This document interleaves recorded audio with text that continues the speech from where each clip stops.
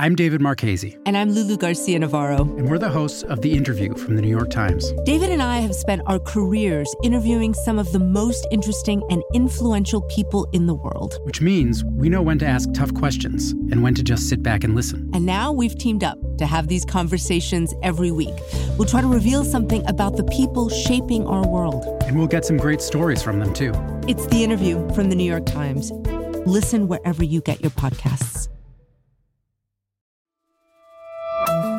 From the New York Times, I'm Michael Barbaro. Here's what you need to know today. On Wednesday, the nation's most restrictive abortion law went into effect in Texas after the Supreme Court did not act on a request to stop it.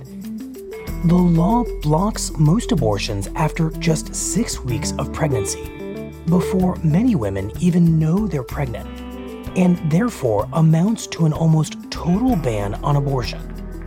In the hours after the law went into effect, abortion providers across Texas began turning away women seeking the procedure. That's it for today. I'm Michael Barbaro. See you tomorrow.